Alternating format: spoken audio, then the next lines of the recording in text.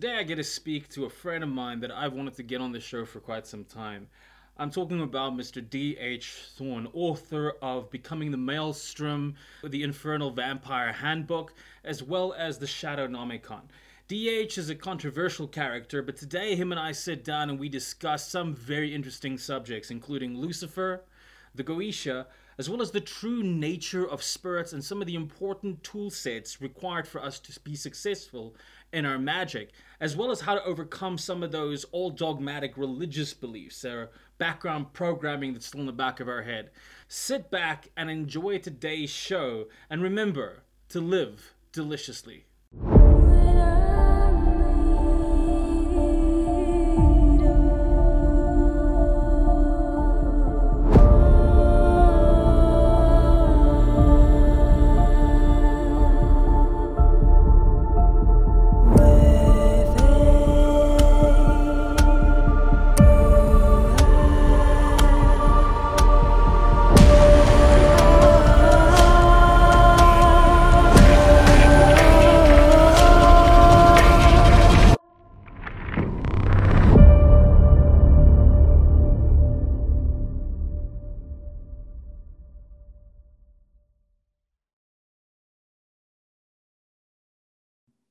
Yeah, I mean, to me, it's a shame to, I don't think any belief system, so long as it's not practicing things which cause a lot of chaos to individuals, if they're not bigoted and weird stuff like that. I don't believe in repressing any faith, belief, spirituality, even Christianity. Like, I'm not enemies of Christians. I honestly don't care what they do, so long as they don't come with torches and pitchforks to my house. I don't believe it's liberated to make enemies out of spiritual paths. I just don't. So yeah, but no, I find that frustrating too, to have to deal with here where I am. I would say, it's like having any kind of formal or informal community outside of the internet is pretty much impossible. People have retreated so far into the virtual space that there's really no sense of community outside of that anymore.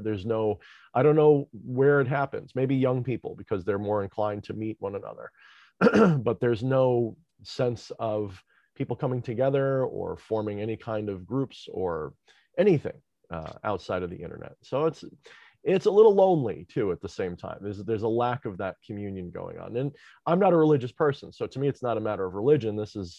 These are things I'm interested in, that I study and that I practice solitarily. And but being open about this stuff, I guess on the internet it can make you like a rock star, because if you have a little bit of artistic license with it, if you're a little bit creative about it, if you're not just sitting there with some cruddy candles, people go, wow, that's amazing. And it's like, everybody's doing amazing stuff. It's just, so it's easy to stand out. But at the same time, I don't have a church. I don't have a congregation. I don't do it that way. I'm not here to teach people to worship anything. I want them to seek enlightenment for themselves. That's really what I hope for. But yeah, it's an interesting point that you kind of raised there.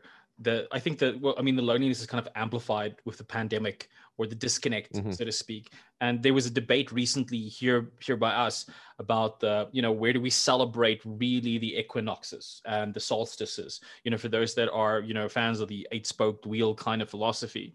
And I had a conversation with Bill Duvenduck, because I do the monthly astrology piece with him, and we kind of tackled that. And there was something that was very interesting that came out of it, because one of the questions somebody raised was, does it really, should they actually just practice the northern-based traditions because of, when the sun comes in Aries? I forget the exact thing, but it basically boiled down to the astrological position. Yeah. And, and the argument or the kind of thought that came up in the conversation was, that's sometimes the problem. We kind of get so caught up in trying to get these perfectly intellectual systems. And on the one hand, they're important because they give us this psychic structure in which to play it. I mean, even the tree of life can be considered to be one of those. But sometimes it makes us forget that one of the reasons for the solstices is to get in touch with that part of the world. It's seasonal stuff, or the equinox specifically, it's communities, and get involved again with that degree of the earth, the energy and the physical part of it, which I think there's a transmutation happening very much in our world today, especially with technology. You know, I think there's definitely the rise of the technomancer, as I would call it, where we're kind of trying to find that earth and virtual space, but that sense of redefining community now becomes a little bit difficult. South Africa has a bit of an obsession with community, which is why lockdown is so difficult for South Africans, especially. I'm assuming it's probably the same everywhere, but we hate it. I mean, anybody I hate to make too hard a judgment on people, but anybody with sense hates it. I mean, everybody knows that there's an element of tyrannical authoritarianism behind it.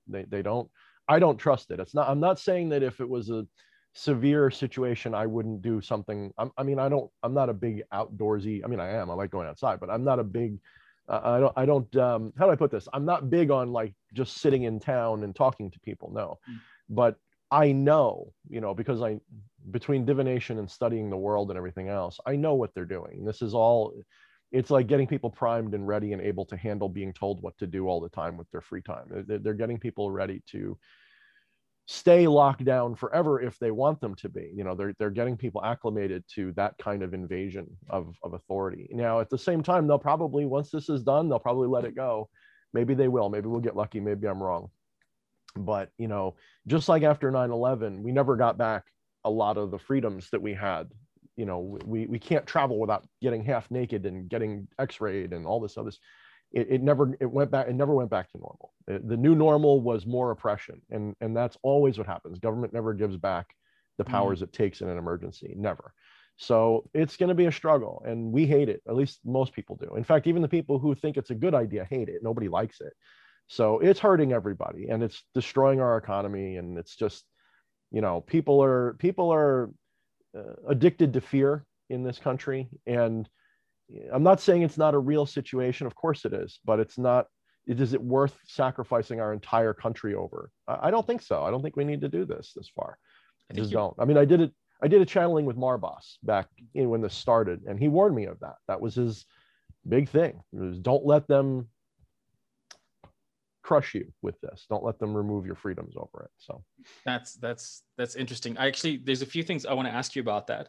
There's something that you raised right there in that part now, where you said, firstly, it's a fact that it's difficult whether there is this idea of an agenda or there's no agenda, whichever side of the fence one sits.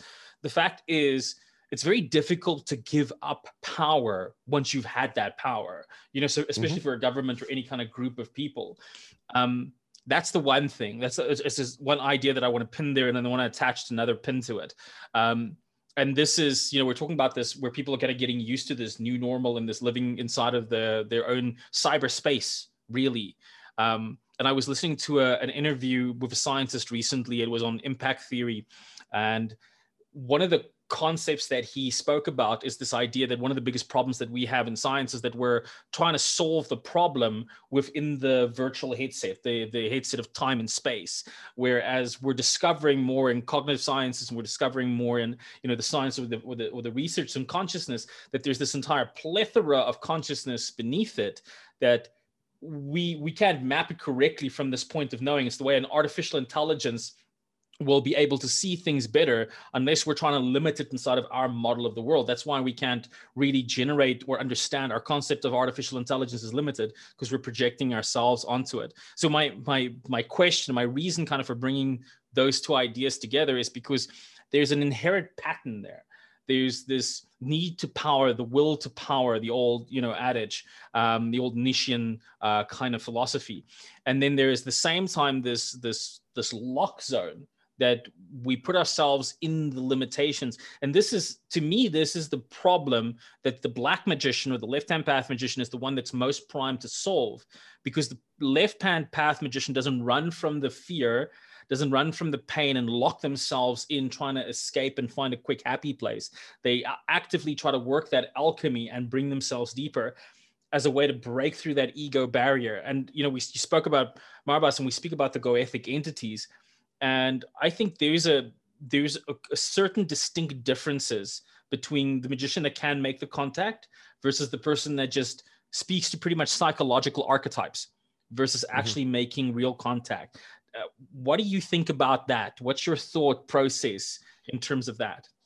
So as a non-dualist, my esoteric, I shouldn't even say esoteric, my metaphysical philosophy is based on non-dualistic principles, mostly leaning towards the Vedas, a little bit towards Neoplatonism and Plato. So I would argue that everything you're experiencing, who's experiencing that? Where is that taking place?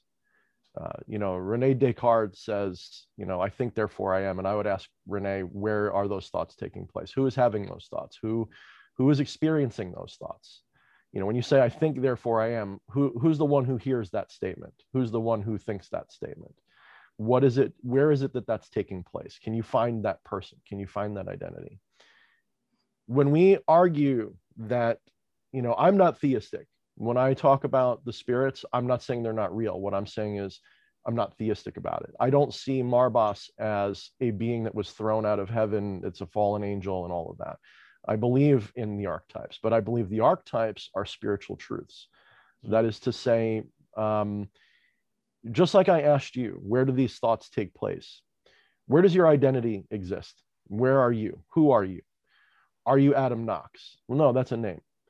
Who's Adam Knox? Well, he's got a story. He's got a story, right? He's got a birth. He was born. How do you know? Were you there? Do you remember it? Do you remember every bit of it? No, you were told most of that. And so you're a cooperative story that's being told between you and the beings around you. So the thing that you think of as you isn't real. And in the same way, none of the gods, demons, or spirits are real.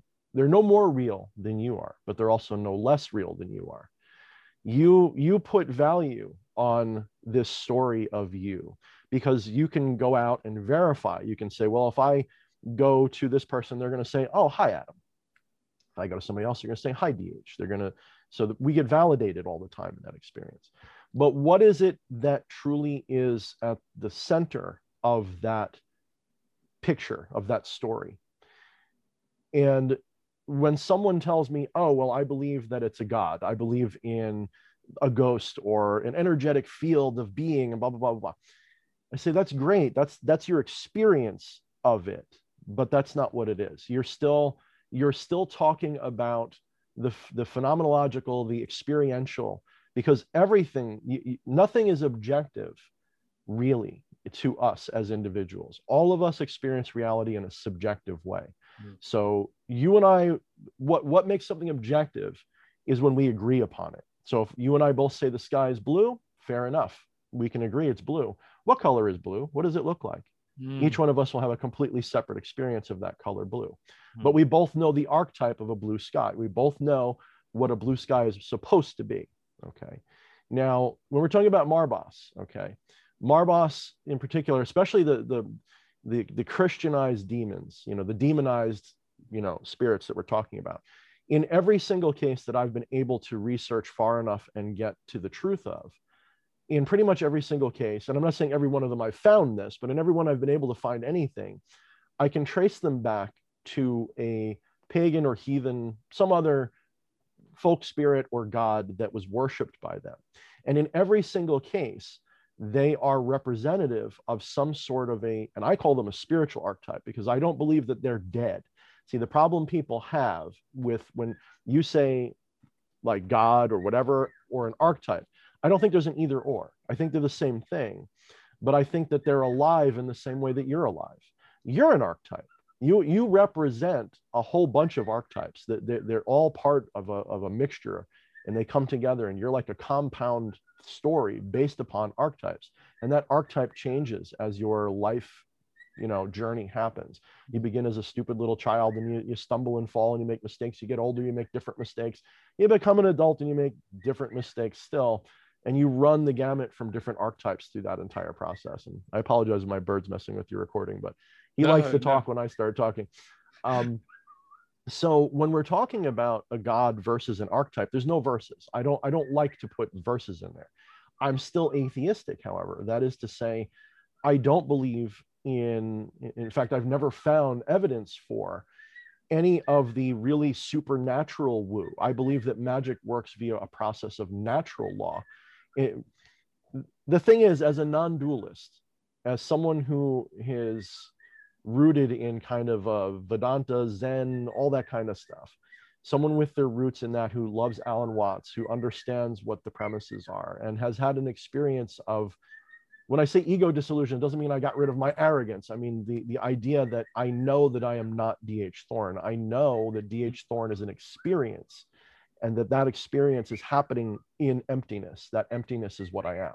So as someone who understands that, I recognize that everything we're talking about is illusory. It's not real. Not even the table that is in front of me. It's not real. That doesn't mean it's not here. Okay. That doesn't mean that there isn't a valid experience of it. It doesn't mean that I won't die if I shoot myself in the head.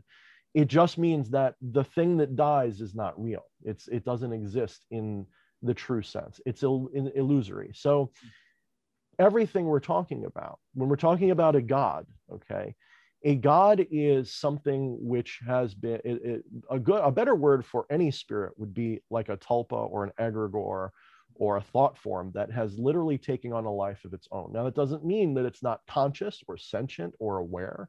It simply means that I don't distinguish between a God and an archetype. I believe an archetype, imagine, if you will, every single God that you've heard of. If you really examine them closely, they represent something that is found fundamental to human experience.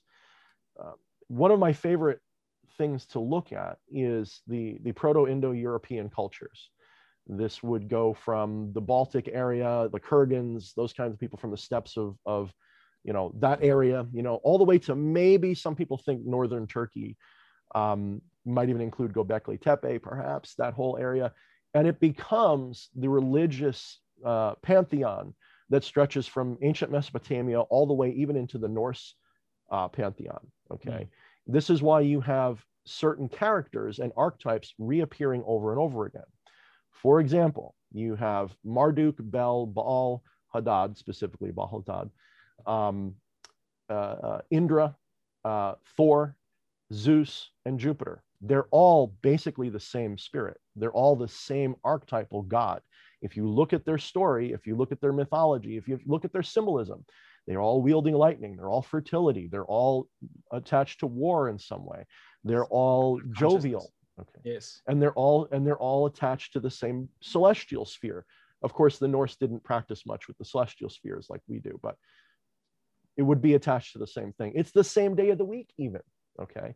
So we know that the same archetype is behind each one of those masks. And so you have people like Michael Ford, who I've never read much of his work, but people tell me that a lot like what I'm saying is a lot like what he says, with this idea of deific masks, that there is deific something and it wears a mask, and each culture paints that mask a different way. It makes that mask fit their culture. Every culture's got a fertility god. Every culture's got a god of lightning and a god of this and a god of that. Everyone's got, these archetypes are real. Now, what makes them sentient, conscious, and aware is a complicated thing, okay?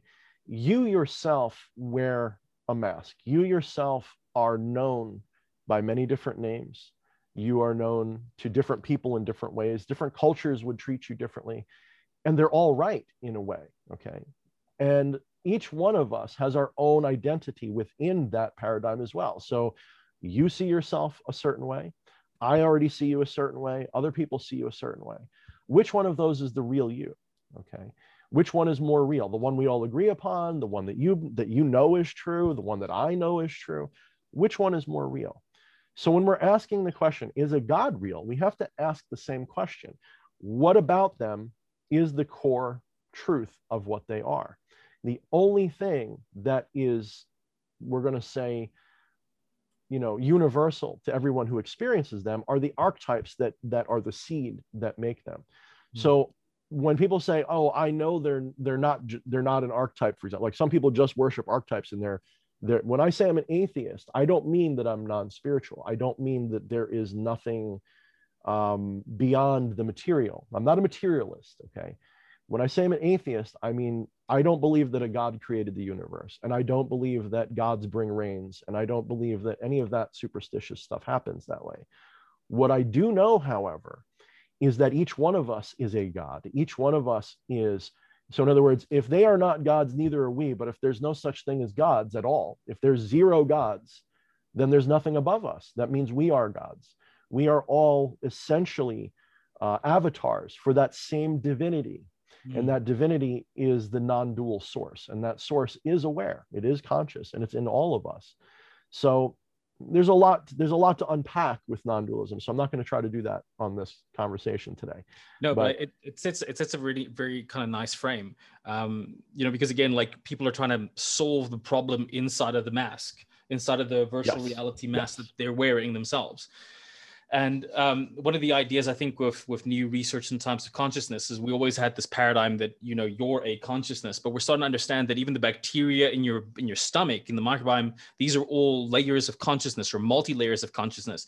And in fact, this experience of a you is actually a collective of little different fields of consciousnesses.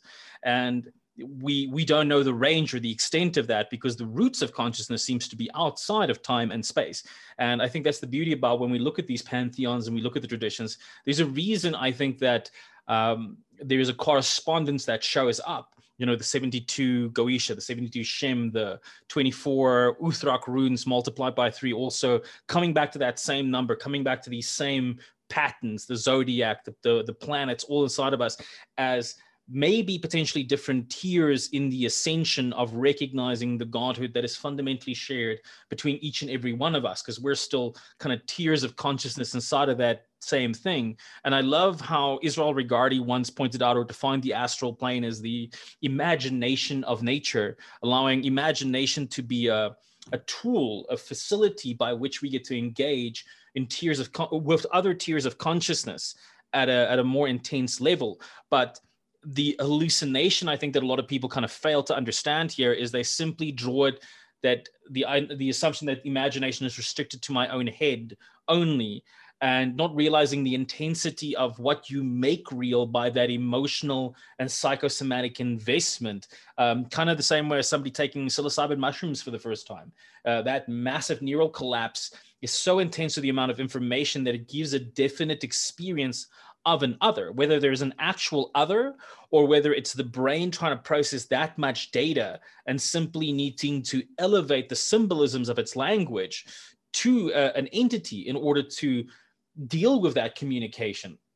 Do you find that there's a relationship there, or what's your views on that? Because especially since we have the Goetia, because this is a loaded question, because I want to kind of go into your views further then about these tiers of consciousness, specifically Lucifer, and your experience in terms of building that relationship. Yeah. So the first thing I would say is the Western modern scientific definition of consciousness is a compound idea. They don't know what the hell they're talking about. That's number one. It's really simple. It's really not complicated, but they overcomplicate it by inserting a whole bunch of stuff that is not actually consciousness itself. Consciousness is an infinite state of knowing. The idea of a knower and a known are things that the infinite state of knowing experiences. So in other words, this idea of I am a person, or I have consciousness, these are ideas. These are experiences you're having. None of them are the real article. Mm-hmm. You have to, this is why I like the Eastern non-dual traditions, because they practice what's called via negativa, and you use neti and you just keep destructing everything that you think is real until you get to what you can truly know. The only thing you can truly know is that you are a state of knowing. That's the only thing that you can really get to. It sounds like solipsism, but it's not, because if you explore this philosophy deeply enough, you recognize that non-dualism is saying that there is only one truth, one thing, one source, one origin, one prime cause, whatever you want to call it, which is consciousness. But that consciousness must limit itself into these smaller paradigms of awareness. So the omniscient, all-knowing consciousness must reduce itself down into a finite identity. That would be me, you, the dog, the table, the bacteria in your gut, the atoms, the molecules. It must shrink itself down, its awareness down. Sort of like I can see this whole room right now, but I'm only focused on that little dot, like about that big in my awareness. If I didn't do that, everything would be a blur. So the infinite consciousness that you are must create a perspective for itself that happens infinitely. Okay, there is no limit to it. But part of that limitation is the forgetting of the universal nature of it. So in other words, because I've had, similar to what someone who's had a psychedelic experience might have, that dissolution of ego. I had a momentary, I didn't use a chemical for it. It was kind of miraculous to me. It was while I was meditating while working at my job, when I was working there. I had a moment of, when I say ego dissolution, it doesn't mean that like I suddenly wasn't arrogant. People get the mistake. They use a different word for it than I do. Ego disillusionment means I realized I was not just this person. I realized that this was a character, this was something I was experiencing, but I was actually much more than that. I became aware of more than me, and that me stopped being me. I am the planet Earth, I am the stars, I am everyone that I know. The problem is I can't contain that in the experience of D.H. Thorne. So when I returned to that individual awareness, all of that had to get kicked back out. I returned to that. So when we're talking about layers of consciousness, we, just like you said, we're trying to, within the virtual reality program, we're trying to see what the real world looks like. It's never going to happen that way. You can't do it. How can your character in a video game prove that he's in a video game when every law that he knows is a law within the video game? It's not easy to do unless the programmers leave some kind of a trick or a hint. It's not going to be doable. Now, we do the nature of consciousness. It's playing a game. It wants you to be asleep because it's fun. It's enjoyable to have this dream of mundane reality because the limitation is what makes it fun. However, within the system, there are miracles. There are moments of synchronicity, really, is what it is.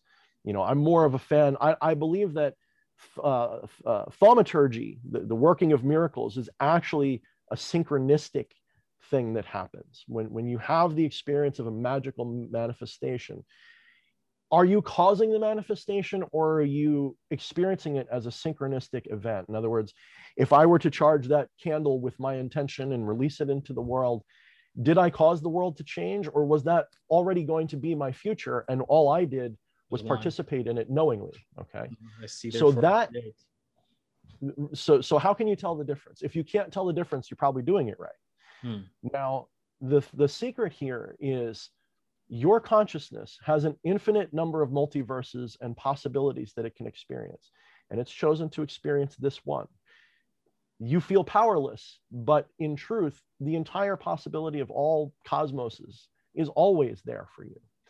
It's just that your ego doesn't get to choose what happens. Your ego is a character. Your ego, go read a book. Can the character on page 5 choose to do something different on page 6? No, they're set in that story that is being told. However, you're also the author of that story. You're the one deciding, and it's not you. Adam Knox has no choice.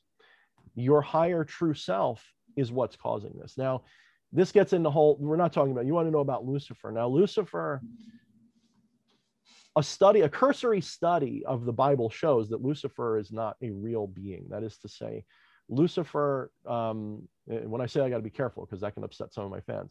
When I say Lucifer is not a real being, I don't mean you can't commune with a being called Lucifer and have a relationship with it and find a lot of stuff.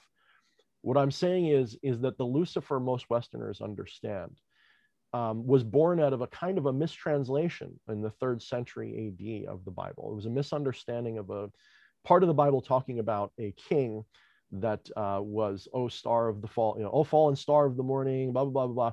It was a parable, basically, about a king that had fallen.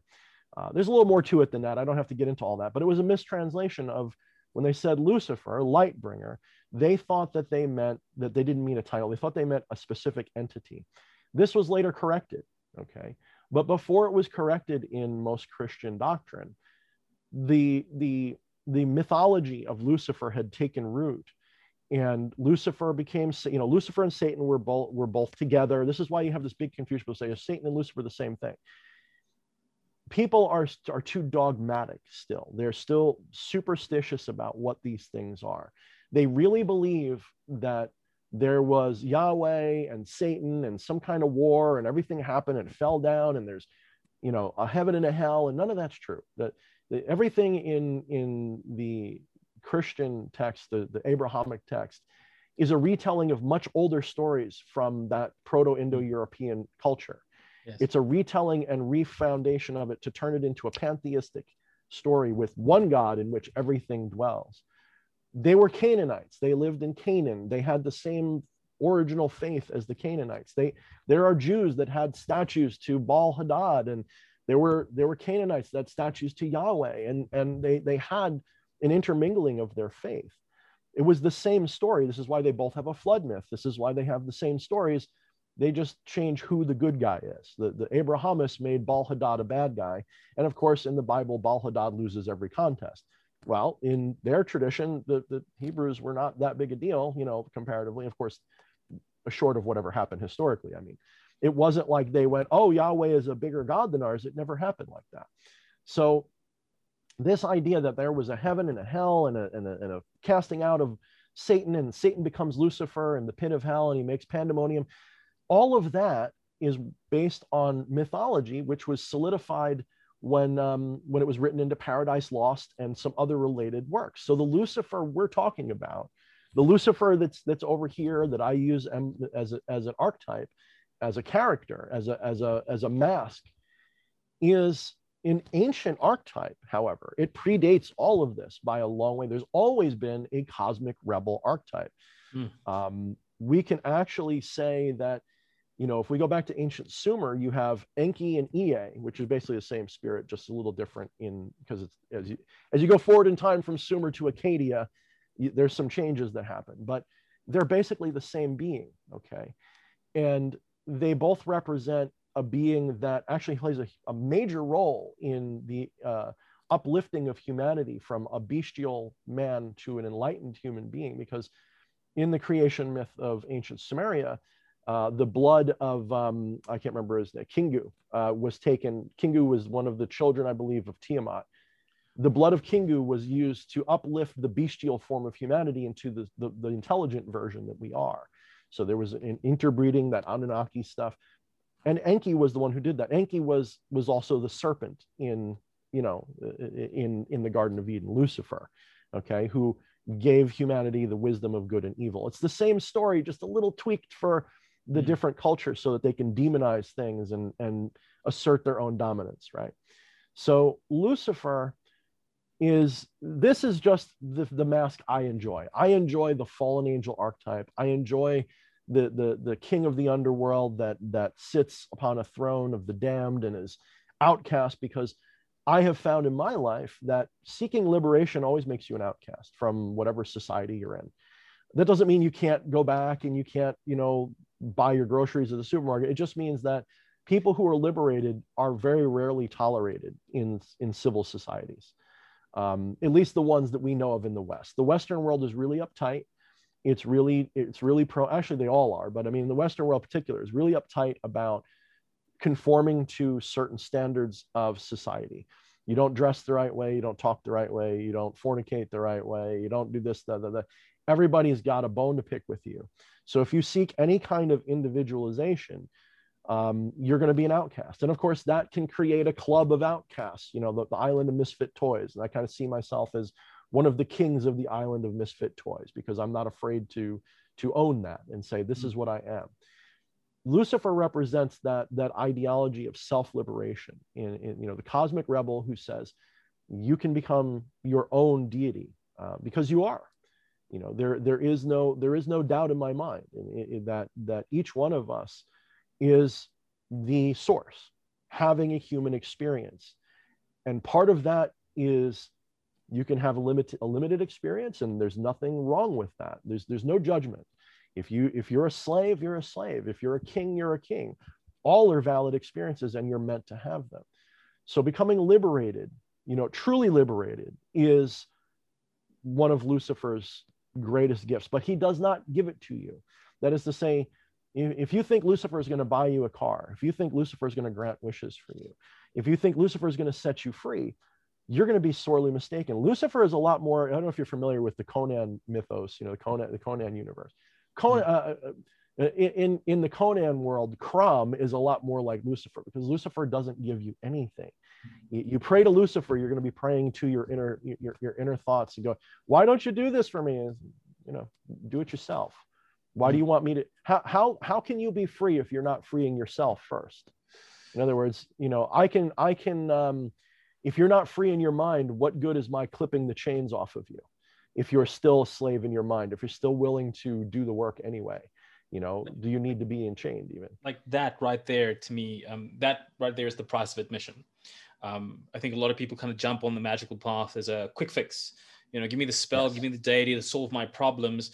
None of that's true. None of that's here. It's, if you're doing something amazing, and maybe because you've changed your state so dramatically that you've forgotten your drama for a little bit, and that change in behavior is giving you results.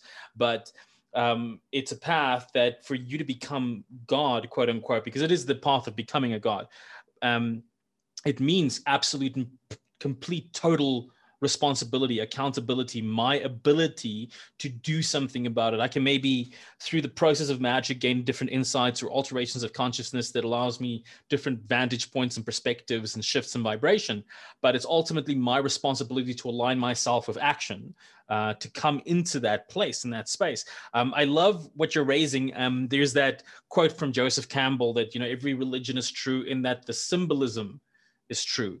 And if we look at we try to almost investigate the symbolism behind it and the meaning, and why do these archetypes persist? Why do we see the repeating patterns of consciousness or experience of mythology reoccurring in these different stages? And we see it's this kind of development. To me, even the development of the sexual energy of Kundalini is that development of our sexual identity from an adolescent stage into a more matured stage as we raise through those tiers of development, which has an interesting correlation to Ken Wilber's idea of the integral model. And I like this notion that you're referring to, that's almost not religious, you know, because that religious theory he ascribes to kind of like the third center, that it's still a stage of development. It's that recognition of the artistic dimension of the mind, but it's a vantage point. It's one of those states. It's not the full picture, kind of a thing.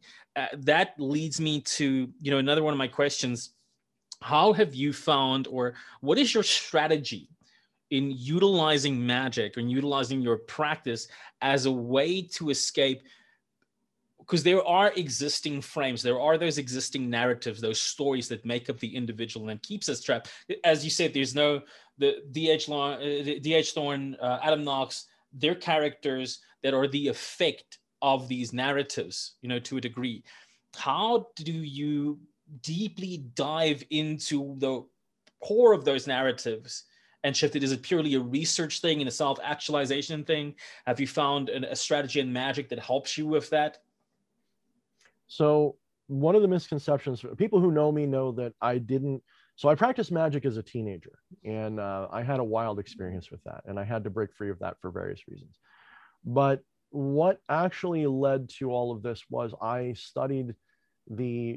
had these higher intellectual metaphysical concepts that I was working with in my mind, trying to understand. And through doing that, I discovered people like Alan Watts, Terence McKenna, Carlos Castaneda, people like that. But in particular, Alan Watts, by listening to him, I feel like I'm like his Padawan. Like he was my digital Force Ghost, you know, Jedi master. And I listened to him. And when I was listening to him, I go, yeah, I've always thought that, but you just said it in a different way. And he kind of gave me permission to realize I had a lot of it put together already. And he just kind of like, you know, the things from what he was saying let me accept that I understood. And then the epiphany happens, the enlightenment happens, and then bang. So then magic returned to my life because of that, because I was a hard skeptic at one point, because I'd put magic away. I realized, you know, hey, maybe I'm kind of getting schizophrenic. Maybe I'm having emotional problems and I'm using this as the wrong thing. Maybe I'm deluding myself when I think that, you know, because I had a lot of power. I had a lot of manipulative power. I'm obviously charismatic to a certain degree. I had a lot of power over people, and I could do a lot of things with that power, even cause weird things to happen. So I thought, But yet I would fail at other things. Why can't I get money? Why can't I do this? I wasn't dealing with my shadows. I wasn't properly integrating my own human nature, right? I still thought the world was something external. And so I failed at big things that I really wanted to do. And that, of course, nothing like failure can breed more failure in magic, doubt in magic. And eventually I just said, this isn't real, and I put it down. So having that non-dual awakening, you know, I hesitate to say enlightenment because there's no one to be enlightened. If I say I'm enlightened, that's my ego talking. The enlightenment experience happens, and it's not permanent. It's a whoa. It's like a threshold moment. And we either cross it all the way or we step back. Well, I stepped back a little bit and I said, okay, if that is true, which it is, if that experience was valid, that means that the idea that magic can't be real, that's silly. Because obviously I am manifesting everything that I see right now. Everything I'm experiencing is a manifestation taking place. It's a dream taking place, not in my brain, but I think it is. Even my brain is a dream manifestation itself. I am experiencing what my brain is manifesting, if you will. So when I realized that, I said, there's nothing stopping you from going back into magical practices and really exploring them as an adult with this non-dual center, rather than that superstitious religious dogma perspective of there's a God and there's magic and I go bibbidi bobbidi boo and stuff happens. So I allowed myself to explore it as an art form first. Like I said, okay, I'm going to test and see if this is real. I'm going to explore it as an art form of expression. I'm going to see what this does for me. And wow, the things that happened blew me away to the point where I was like, well, I got to do this full time. This has to be my life again. It was a missing component of my life that I had to restore. Now, this idea that magic does anything is one of the biggest secrets in the truth. Is so if to put it, I'm kind of getting tongue-tied on trying to put it in a framing, but in the Eastern traditions of the Vedas, the siddhi, which are the 9 powers, right? You have telekinesis, telepathy, and all this stuff. They're actually traps. Okay, as you start achieving your ascension in that system, you are tested with powers. Okay, powers may come to you, and they do exist, but they are not the point. The powers are illusory traps, because each one of them only serves to reinforce the delusion of that I am an ego. You start to think D.H. Thorne did it. No, D.H. Thorne didn't do it. D.H. Thorne is a thing being done. D.H. Thorne is an experience I'm having. It's not doing it. D.H. Thorne didn't change his stars by magic. Okay. Magic precludes D.H. Thorne. So the word Maya in these Eastern traditions means, among other things, magic, delusion, illusion, dream, mystery, all of those. A lot of cool words in the word Maya. And magic is one of them. Now, what I learned to recognize, and I started to get it early on in my re-emergence in practice of magic, because I'm testing everything as I'm going. I do a ritual to write a book. I do this, I do that. My life is changing dramatically. I suddenly lose 70 pounds because I'm working with President Marbas. And I recognize that I can't prove that my magic caused any of that. And then I start to think, well, what caused me to do the magic? Why did I do the magic? Why did I do the rituals? What is the magic that I'm doing? What the is that? Is this magic? Do you think that this isn't magic? This is a candle and some crap that's on a stool that looks pretty. That's not magic. Is that magic? No, that's not magic. These are all art. That's all artistry. What is the magic? Someone a little smarter is going to say, oh, it's something you're doing in your subconscious. That's the magic. So magic's subconscious. Okay. What caused me to do all that? Where did that come from? What is the initiator of the magic? What caused it? The magic is the initiator. In other words, like I said earlier, if you can't tell the difference between predicting the outcome and causing the outcome, you're getting closer to the truth. When you start to recognize that you did a magic ritual because you are meant to have this epiphany of, wait a minute, reality is more than a material construct. Reality is more than this firm, hard thing that I'm stuck in. I am not a victim. I have a certain kind of place in it. So my final answer that I came to was that magic, as I practice it anyway, and what most people are seeking to do, is actually a form of yoga that doesn't just involve your body or poses or breathing. It involves aligning an altar and saying certain words. The mantras become the invocations. The mudras become what you do with your hands over your altar. The altar becomes part of the mudra. It's all yoga. Now, yoga means union. Union meaning alignment. This alignment is the mind, body, and spirit coming into alignment with a singular understanding of what you are and the flow of reality that you are. So when I am doing magic properly, I do not enter magic from a position of begging or commanding. It is a cooperative effort where I am respecting the fact that D.H. Thorne, the ego, thinks he's an individualistic thing that is himself and is firm and solid. D.H. Thorne has to say, I'm doing this already as part of a bigger picture. I am acting as a conduit through which magic is flowing. I am working as an avatar for a higher self. So when I go into a ritual, I practice mindfulness, which is actually very little thinking going on. There's not a lot of active thinking. The thoughts are minimal, whatever is required to do a thing, and then nothing more, usually zero. I'm pretty capable of blanking my mind, if you will. If someone were to read my brain, a lot of the time it would be just nothing. Okay, I simply act, and I don't predict, I don't analyze, I just do. So in a ritual, I will set things up so that I'm able to just follow an intuitive course of what needs to be done, based, of course, on my knowledge of symbolism and what I like and what has worked in the past and so on. And I compound all of that into a thing, and I contact a spirit most of the time because I like practicing theurgy, which is a form of spiritual magic in which you recognize within your own archetypal self, your own D.H. Thorne, Adam Knox self, pieces of those other archetypes. So if I contact Marbas, I recognize President Marbas he's very intelligent. He's an engineer. He's medical. He's got medical knowledge and all that. And I have an 140 IQ, so I'm into everything. I study those things. I study medicine. I study that stuff. It's all interesting to me, and I recognize somewhere in there is the archetype of the curious tinker, right? The curious physician. So that guy I recognize as a part of me, and somehow I find within myself this unity that I am Marbas and Marbas is me. And when I say that, some people will say, "Oh, so you're saying he's not real, or that he's just in your mind?" No. The head trip that we're all in is thinking that there's something outside of us. We get into this mistaken thought that that anything exists beyond what we imagine.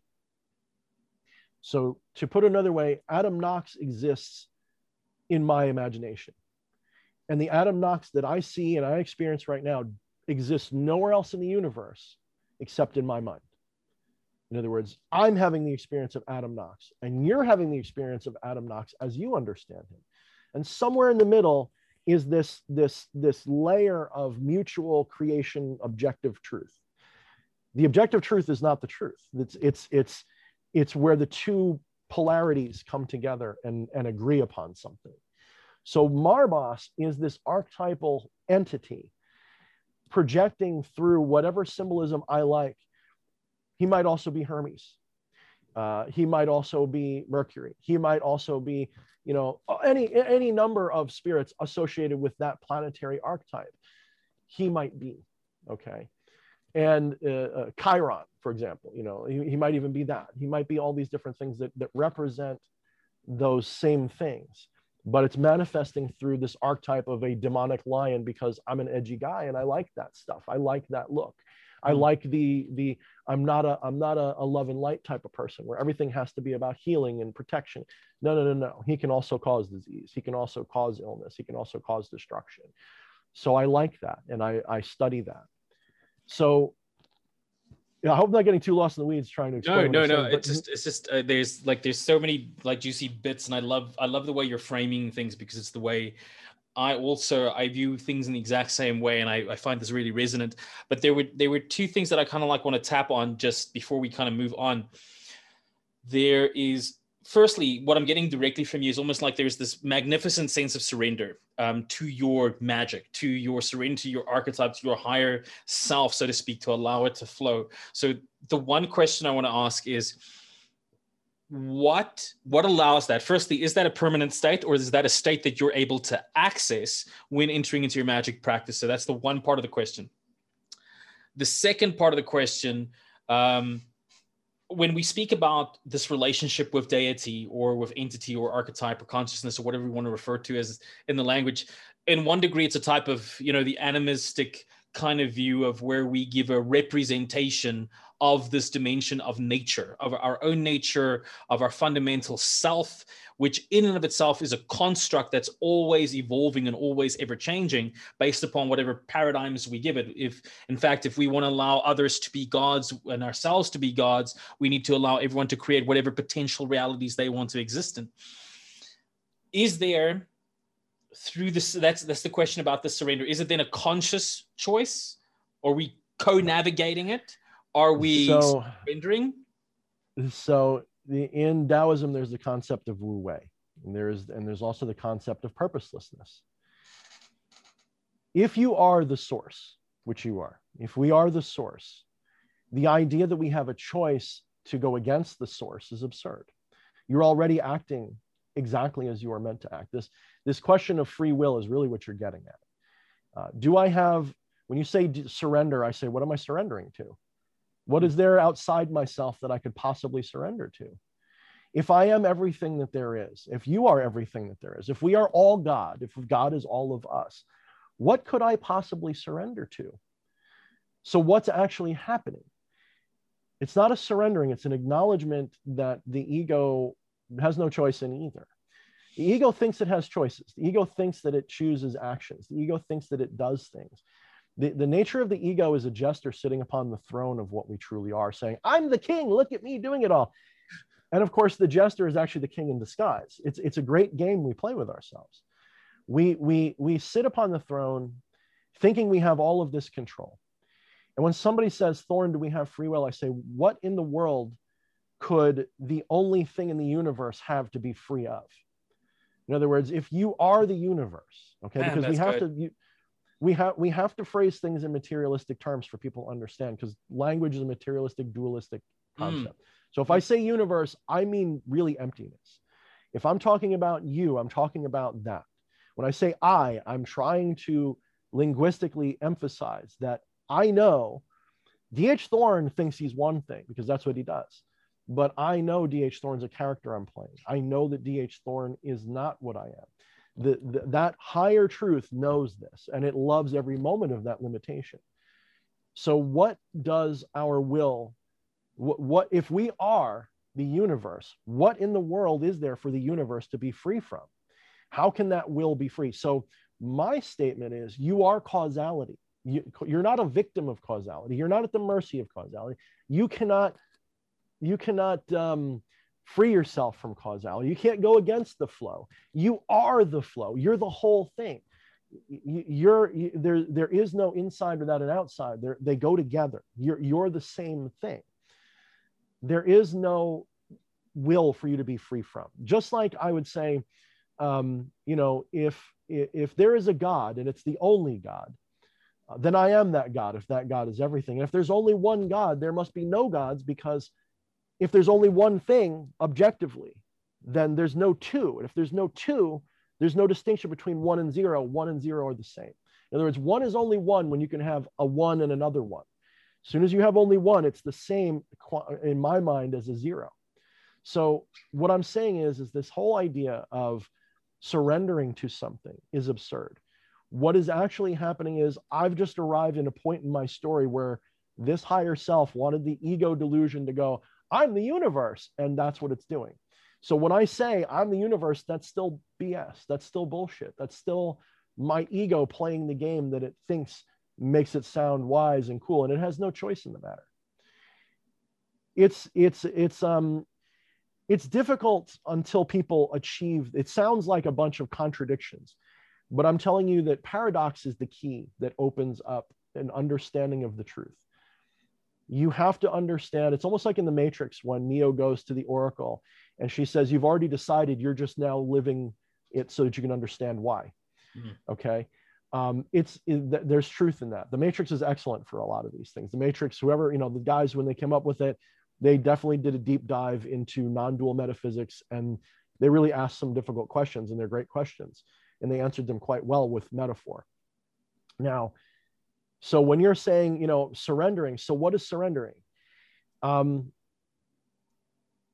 Really what's going on is, think of it this way. When you are reading a book, and I use this analogy a lot, people who are fans of mine know I bring this up all the time. When you take a book, I mean, I could take, you know, hopefully I don't knock all this down because it's tight. If I take one of my books, right, and I'm holding one of my books, I'm having an experience of the entire book right now in my hand. Can I read it that way? No. How do I have to read it? I have to open it and do that. Well, I just saw every word in the book pretty much, right? Did it make any sense? No. So what did I have to do? Well, okay, I opened to a page, right? And there's a lot of words on the page. I'm looking at 2 pages at once. Do I know what they say? No. What do I have to do? I've got to zoom in and have a limited sense of perspective until I can get just enough that I can comprehend at one time. Then the mistake happens. The mistake happens when you think you are the printed page, when you think you are the words. Are there words on this page? No. They're little blobs of ink. What makes them words? Because they look like things that you've associated with words. What are words except ideas in a shape that you recognize to have a meaning? What is meaning except part of the delusion? Okay. So all of this is a layer upon layer upon layer of a delusion. So to align myself with that, when I'm reading a book, if I'm fully in myself, I don't need the book. I need a few concepts out of it, and I can probably write the book myself. Not because I'm that brilliant or magical or anything like that, but because I'm already creating it. I know I'm creating it when I'm reading it. I know that the ideas are in the ether of reality, and I'm simply accessing them through the medium of this book. The book is not the source of that higher knowledge. Now, of course, does that mean I can read the future? No. Does it mean I can read the past? Not necessarily, no. What it means is to know myself simply means to stop looking outside myself for that answer. So when I go into magic, what I do is I shift my awareness. My awareness shifts itself from the limited little old me to a little bit more than that. And it stops focusing on the left brain thoughts, and it starts allowing itself to experience the moment as it is. So when I go into a ritual properly, like really, really do it right, there's not a lot of chatter in my head. I go into the ritual and my awareness, it's almost like being, I don't know if you're capable. I don't know. It's not everybody is. I don't know if you're capable of having a no mind experience. If you can, you might know what I'm going to say. If not, then you won't know what I'm going to say. But if you're capable of walking around, acting and talking without thinking first, if you're able to experience time without a sense of conversation in your head or pictures in your head, if you're able to just act, you know what I'm talking about. Now, actually, everybody is, okay? Whenever you drive a car, you're practicing that, because the act of driving a car becomes very subconscious. You don't have to think it through to do it. You just let driving happen. And you'll be surprised that we've all driven somewhere and said, how did I get here? I don't remember doing any of that. I don't remember planning any of that. I just got here. When I'm doing ritual properly, that's kind of what's happening. It's like I'm driving a car and not paying attention to any of the blah, blah, blah in my head. So just even now, I'm just a question sure. on that, because that there's a question very much about the two differences of that state, because there's the unconsciousness where I'm completely being run by a process, versus a flow state where I'm almost accessing just divine. Is it somewhere in the middle of that? Is it one or the other? Well, so there's the left brain and the right brain. The right brain is your subconscious brain, which is mostly feelings and intuitiveness and things that are subtext. In fact, when science studies the brain and when we make decisions, we've already decided something long before we become consciously aware of it. In other words, if even the words I'm saying, my left brain can analyze and veto them like a muzzle, like a muffler, like a, you know, it gets to kind of be that spotlight that says, look out for the rocks. But the rudder is what's steering you. And that rudder is in the subconscious mind. It's the part of the mind that has already decided long before your mouth happens. So what I'm saying is that the flow state would be when the left and right hemispheres of your brain work without interruption. The Western mind is very analytical because we've been taught and trained from a young age that the left brain is the smart one, that the one that analyzes everything and thinks things through, that's the one you should listen to, not your impulses. Your impulses are still what does everything. Your impulses are still what comes first. So another way to think of it would be like consciousness, and this is not correct, but my theory would be, if I was going to put it in a materialistic way of looking at it, your brain is like a complex computer / antenna system. It tunes into the consciousness, okay, and consciousness tunes into it. And the doorway it goes through is through the subconscious. So this consciousness goes through the subconscious, and then this analytical left brain has this kind of veto power to kind of analyze and kind of be like, I have this sudden urge to put my hand in a fire, but that's going to hurt, so I'm not going to do that, right? So that's that part. Your greater consciousness doesn't care if it hurts. It's like, hey, this is an experience. I like experience. I want to have it. So your brain, your left brain, is very analytical, and it chops up your experience into analytical bites, and it processes them. And the Western mind says that's the real mind. The truth is the whole thing is a unified whole. You can't separate. So what I'm saying is, where do those actions come from? Here's another layer that again, people, when they hear this, they go, what? You have to look a lot of this stuff up, unfortunately, because it's a lot to unpack. But the understanding is that in the Vedic tradition, they call it the Brahman, okay? And the Brahman is all that can be, all at once, existing simultaneously in one oomph of time. There is no time, there is Brahman. Brahman is all 3 dimensions of space and one of time, all the time, in one thing. You know, Einstein would tell us that time is an illusion because it's relative to the observer. The idea that time flows is illusory. There is only the perspective in a geometric sense, in a perspective sense. Einstein was this close in some ways to understanding what the Vedics understood for, you know, what the Rishis taught and all this for a long time. Time is an illusion.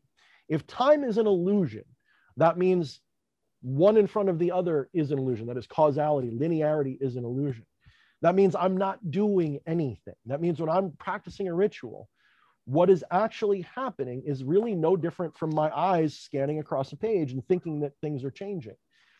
When you read a book, for example, this is why I like books. I don't read that much anymore. This is why I like books as an analogy. When you read a book, don't you, after a while, stop seeing words and start seeing the story?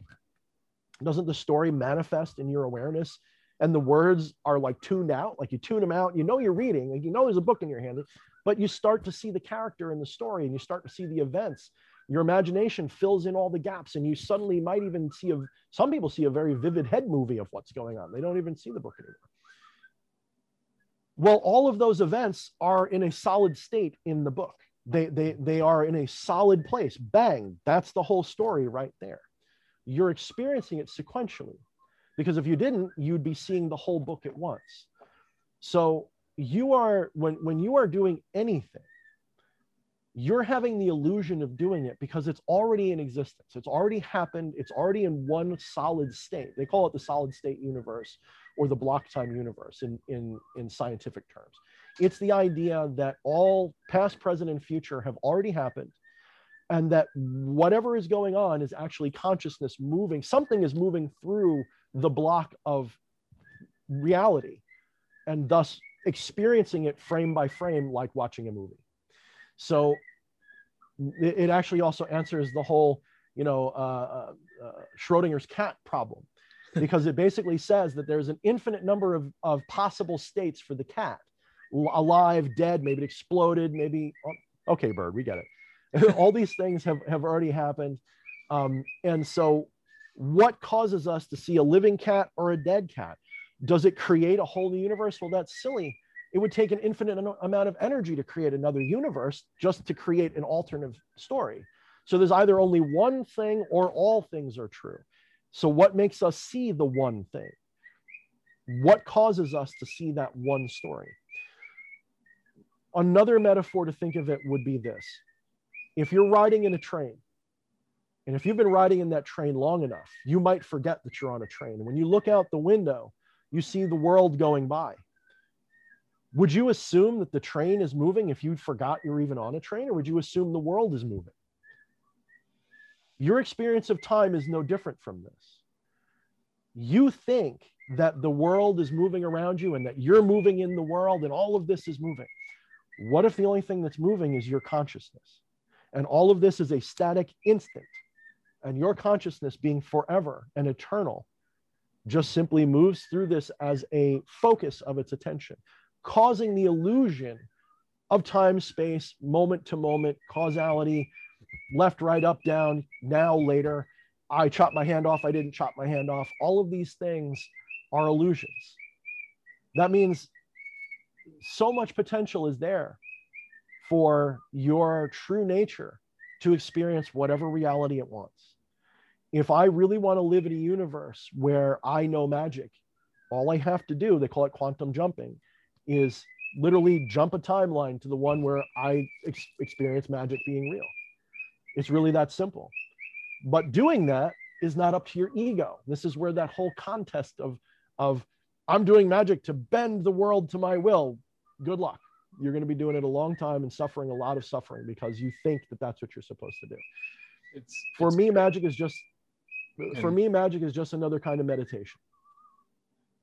I find I like the idea of, to me, spiritual purity wasn't an abstinence of alcohol or sex or anything like that. True spiritual purity, or magical or occult purity, as I call it, is when you can perceive an alternative reality and identify completely at a fundamental level with it without contradiction. You know, you can't live in a world where magic is a probability or these rules exist, and then you have those contradictions. But then again, you can't also just repress those contradictions. You can't just pretend it doesn't exist. You have to resolve them. And only when they're resolved do they achieve the actuality.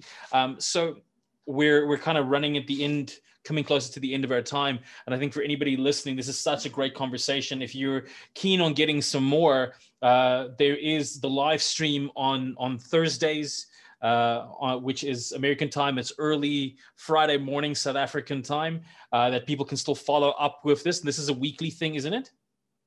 Yeah, we do it weekly. And of course, I'm playing the very reserved Libra style Thorne.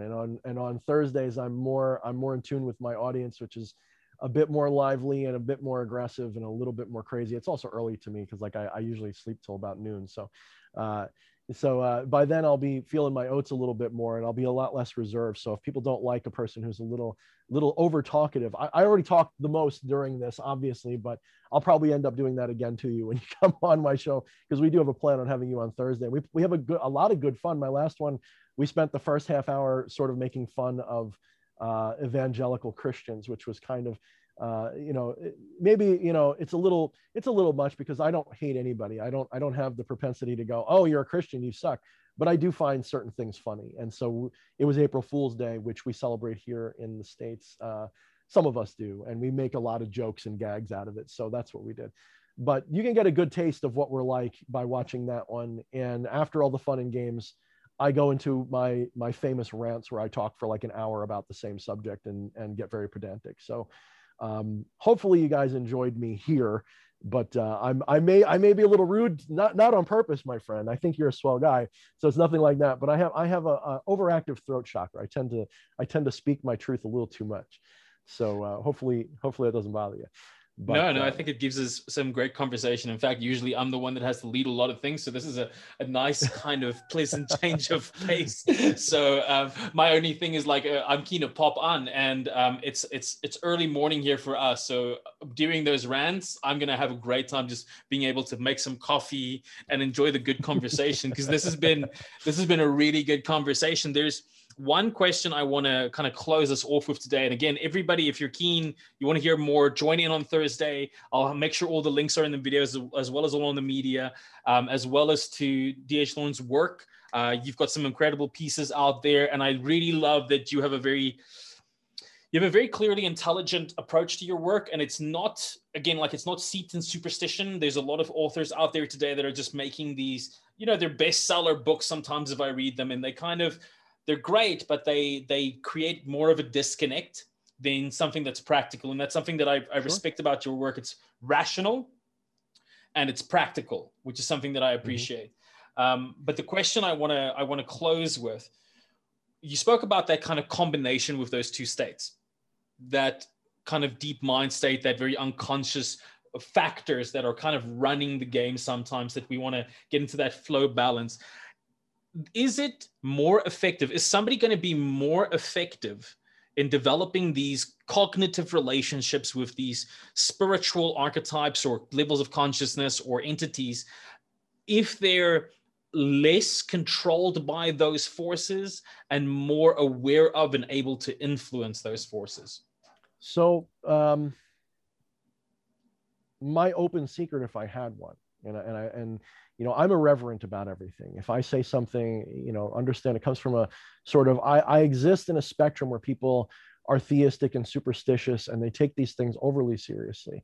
So I can be irreverent, and I'll say everything I do is bullshit, but not the way you probably might think.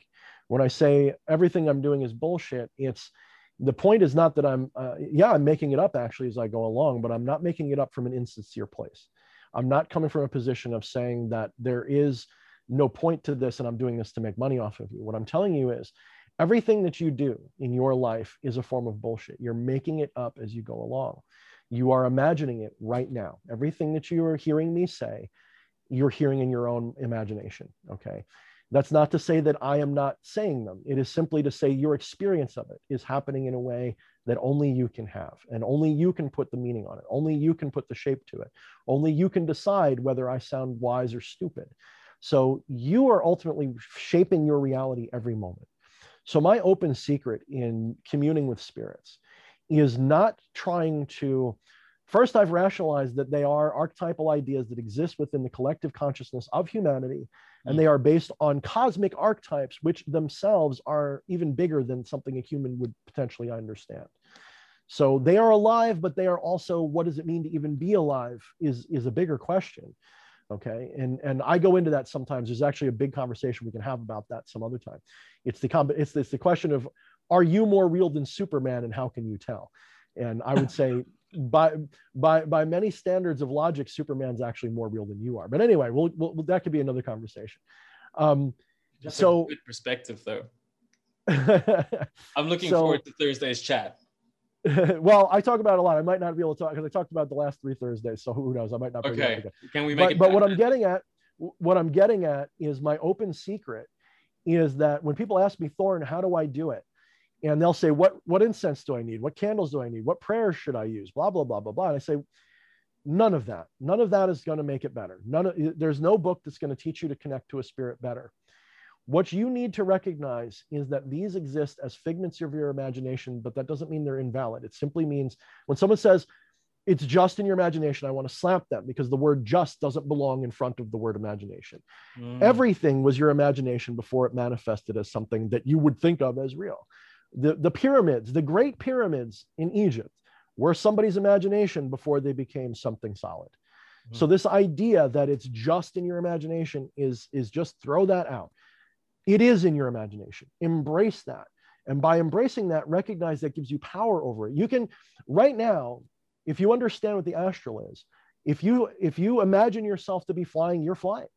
It's that simple. There is no trick to it. There is no secret to it. It is literally, envision yourself flying over your town.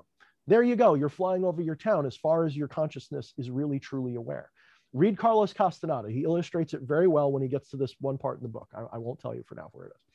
So my open secret is to role play. You have to allow yourself to engage with the fantasy until in such a vivid way that you can't tell whether you're just imagining it or it's happening. So when I do a ritual, when I'm communing with a spirit, I go through this whole process. If I'm doing it right, I don't always get it perfect. Sometimes I'm kind of like, it's only a little bit, and sometimes it's really well. When it goes really well, what I do is I will, as vividly as possible, imagine the spirit entering my ritual chamber, or I will envision my ritual chamber in an astral space. So this will become an altar, a nice one. This will become a torch instead of a candle. It'll all get much more interesting to me. Absolutely. And then Lucifer will appear or stride in, or I'll walk up to him in his dark spot in the infernal realms with, sitting on his thing with it, looking all dejected. I'll encounter him and I will start talking to him, and I will role play both sides of the conversation until I get lost in it and I can no longer tell whether I'm deciding what he's saying or it's just happening. At some point, the distinction between it's all me or it's someone else leaves. This actually happens to me in day-to-day conversations. It's one of the reasons I talk so much, is because a lot of the times I feel like I already know what you're going to say, and I can kind of guide you to say what I want you to say, so I can just talk about what I want. So it's like an NLP trick. Okay. So this is the thing. You're talking to yourself all the time. If you understand the non-dual perspective, you're always talking to yourself. Right now, when I'm talking to you, I'm talking to myself. Even if just for the simple fact that you're not really here, I'm looking at a bunch of pixels on my computer screen, and I hear some sound in my ear that you're generating over where you are in South Africa, but you're not here. What am I talking to? I'm talking to an inanimate object, and we're having a communication because of it. I'm talking to myself, okay, realistically. When I'm talking to Lucifer, I'm talking to myself, but that is not to imply to those of you who are hell-bent on this theistic perspective that Lucifer must be a fallen angel. Lucifer can be that fallen angel for you if that's what you really want them to be. I'm not telling you to stop doing that. I'm telling you, in the process of doing that, look for the truth that I'm telling you. Understand that you are creating this. And the secret to really powerful channeling and really powerful spirit communication is not trying to find the spirit outside yourself, but to find it within yourself and then evoke or invoke it so that you can properly connect to it. Evocation being the externalization of the spirit, invocation being the internalization. So when I'm doing an evocation, I use a lot of incense and things that'll give me signals, and I ask for signs in my environment. And when I get them, I go, here he is, he's here, or whatever spirit it might be. When I'm invoking them, I do things that make me feel like them and have like a possession or channeling of them, so that I'm truly like speaking with them, for them, as them, and they're coming through. And then someone will say, the superstitious will say things like, so that should give you the ability to know what the spirit knows. To a point. You have to understand what a spirit knows still has to go through the filter of your own consciousness, your own personal consciousness. So if I don't know your real life name, it's going to be tough. I might get it. I'm not saying it's impossible. Strange stuff happens. Okay. Miracles do happen. I'm not ever going to tell you they don't. I'm just telling you that the nature of miracles is a lot more natural than people realize. They're a lot more simple and rational than people realize. Yeah, the amount of variables is just difficult to calculate by any situation. And also, if I can't, maybe it's just because my awareness is too centralized only here, right? One way to think of it is, maybe I'll end on this. Your awareness of your current moment, where you are right now, requires that you not be aware of where you were 10 minutes ago. What you're aware of 10 minutes ago exists only as a memory. You can experience that memory very vividly, but you cannot actually live it anymore. It has to be forgotten. It has to be put away. Okay. So why don't I know what Adam Knox is thinking exactly right now? Because I had to forget that I'm you to be me. In other words, I had to put you away, just like I had to put 10 minutes ago away. That's good. So in order for me to get you, right, I've got to make a connection to you somewhere. I read people very well, but it doesn't mean I know your life story. It doesn't mean that I can like read your thoughts. It just means that maybe empathically, maybe because I have a compassion within myself, I'm able to connect with living things and get them pretty vividly. And everyone can do that. It's not just me. So this can lead to some weird supernatural things, and it's not really supernatural. That's the game. So I probably said a lot of gobbledygook because I had to unpack a lot of stuff and I couldn't do it quite the way I like. But yeah, so hopefully some of this gave you and your audience some things to think about. And I do have, every week I put out a regular video and a Thursday night stream. So my regular video is more structured. It's more like our conversation. I'm a little bit more in character, so to speak. And Thursdays, we kind of just let it all hang out and we kind of go crazy and have fun. So yeah. That's exciting. DH, thank you. This has been an absolute honor. It's been a great conversation. There's actually about 500 more questions I've now got for you after this, but unfortunately our time is spent. But let's see if we can get some more of that on Thursday. Otherwise, would you be up for maybe joining us in the conversation again in the future? No, for sure. Absolutely. You're a very courteous host and I enjoyed it very much. And, you know, we'll definitely look to that. I mean, my time gets limited, but you can always ask. And, you know, I will always. So I'm a little introverted. I'm an introverted extrovert. I'm very charismatic and charming. But if you ever go to a goth nightclub with me, I'm sitting in the corner and I'm like playing court where I have like people I'm talking to, and I might have people come up, and I'm not in the dance floor trying to be the center of attention. I'm just not.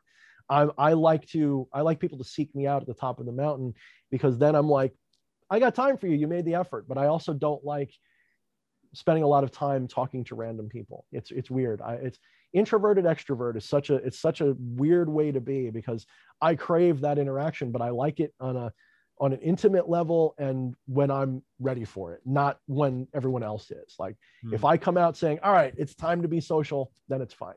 But otherwise, like I hate, like I was getting like 10, 20 messages from random people a day. And I'm like, I can't respond to anybody. I just can't. And I guess people got the message. I don't get 10, 20 messages a day anymore. So never take it personally if I don't respond, is what I'm saying. I will sometimes just go off into Thorne land and just be like, no, I'm not talking to people today. That's fair. That's fair enough. And if they're really persistent, there's Thursday nights. They can at least try and get something into the chat anyway. Always Thursday night. And you can always join our Discord. I'm actually very prone to respond to Discord questions, not private ones, the public ones I respond to.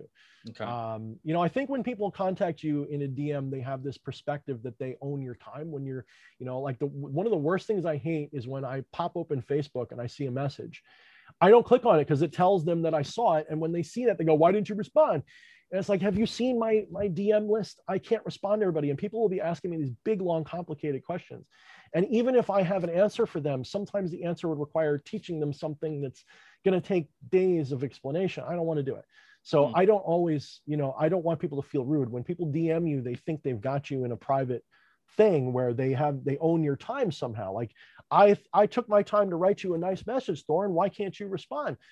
Because if I did that to everybody, that's all I do all day. So I can't do it, and I'm not interested. But if you do it on my Discord group, then it's a public setting, and people tend to be a little bit more polite in a public setting and expect less.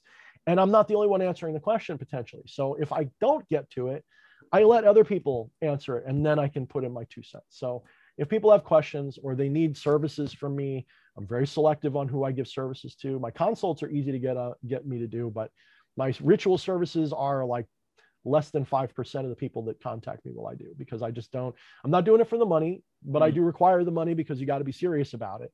Yes. And you know,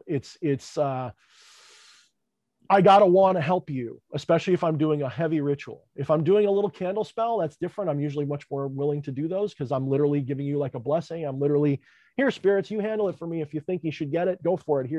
Here's my energy for it, bang, and that's it. If I'm doing a big ritual for you, if I'm summoning a spirit and conversing with them and really doing the nitty gritty, I really want to know I'm doing the right thing for my own. I'm not wasting my time. You know, I need to know that it's going to work. So. And I've seen also and I'll say this in closing. It's just I've looked at a lot of your service and your offerings. You're definitely not somebody that's charging a fortune. You're not like one of those crazy people that's just doing your Patreon courses, your online stuff. They're exceptionally well priced. So there's no excuse for somebody if they're really looking for something. There's a starting point. It's an easy point of entry. You know, if they're serious for that growth. and they're all findable. I'm going to make sure that all these links are also at the bottom. Thank you. And any way that we can help promote or anything. I want to again thank you so much for being here. It's been an absolute pleasure and a gift having you. And I look forward to chatting to you on the live stream some more. Yeah, man, I'll see you on Thursday, and come with a drink in your hand, even if it's coffee. That'll be fine. We're gonna have a good time, and hopefully we get a little irreverent. We have fun making fun of ourselves a little bit. So I've always felt a little different, a little uneasy between regular folk, a bit of a dreamer, a lost cause, a little non-ordinary, some would say. I think I've always just been this way. My mother said I was special. My father thought I should be feared. But I knew that witchcraft coursed through my veins the first time I tasted the lips of the goddess inside the rain. Yes, I'm a witch, it's true. And sure, we are the ones who believe in the beauty of nature, who believe in the things science, absent of art, cannot explain, who instead of religion would have romance. And sure, you may think we have lost our way, when in the world of predictable things we have such unfamiliar things that we would like to say. But maybe in a world so cold and alone, a little unfamiliar is exactly what is needed to show us the way home. Hey family, it's Adam Knox here. Thanks for supporting this podcast and these ideas. I really appreciate free thinkers, like yourselves, that are willing to challenge conventional norms and think for themselves and take on new challenges and look at new ideas. And as such, I want to say that if you haven't yet, if you are looking at ways to improve your knowledge over the entire field and you're looking at a regular feed of ideas and concepts to keep improving yourself, I'd like to invite you to sign up at the Cult of You. All my teachings and all my ideas are there for only $19 a month, and every month I bring you a completely new section of some of the most cutting ideas, and I'm constantly adding to that. So I'm constantly reviewing and adding more knowledge as I gain them, and you'll see a lot of the interviews and a lot of things that I do extend on some of the subjects that I cover inside of those areas. I do take quite a bit of effort to make sure that the filming is also quite good, and to give you not just a demonstration of rituals, but also talk you through the psychology behind them so that you're empowered to do them. And I cover every subject under the sun, from science to art to magic to all the different systems out there, from the Golden Dawn to the Western traditions to the left-hand path traditions. We discuss technology and technomancy. We discuss sex magic and seduction. We discuss so much more, from purely the mental aspects to how do you deal with the darkness when it comes up, as well as how do you take those things into business and into your romantic life, as well as what are the keys to make your magic work, as well as to unlock different degrees of spirituality. So if you haven't yet, please consider signing up at the Cult of You, and you'll be able to send me a mail and message there, and I'll be there to help you personally through mail correspondence and chat you and guide you through the entire process. And if you make it through the first year of the entire cycle and you graduate the second year of the program, you're able to have direct sessions with myself and some of the members of my temple. And I look forward to helping you, whether you go that route or not. Please keep enjoying these podcasts. Please share them with people that you think they're going to find value in them. Like and subscribe to the show. And please send me your messages to info@thecult-of-you. I would love to hear what are things that are important to you. What are ideas and concepts that this raised? Maybe this inspired you. Maybe this made sense to you. Maybe this opened up something. I'd love to hear that. Please talk to me and please share with me. Write in the comments and give me your ideas and concepts. If you're watching this on the YouTube channel, if you're only watching this on the YouTube channel, please head on over to Spotify and do subscribe. And if you're listening to this on Spotify, go check us out on YouTube. But please share these ideas and these concepts, and let's have a conversation. I'd love to hear from you. That's it for me. I'm Adam Knox. This is the Cult of You, and remember, live deliciously.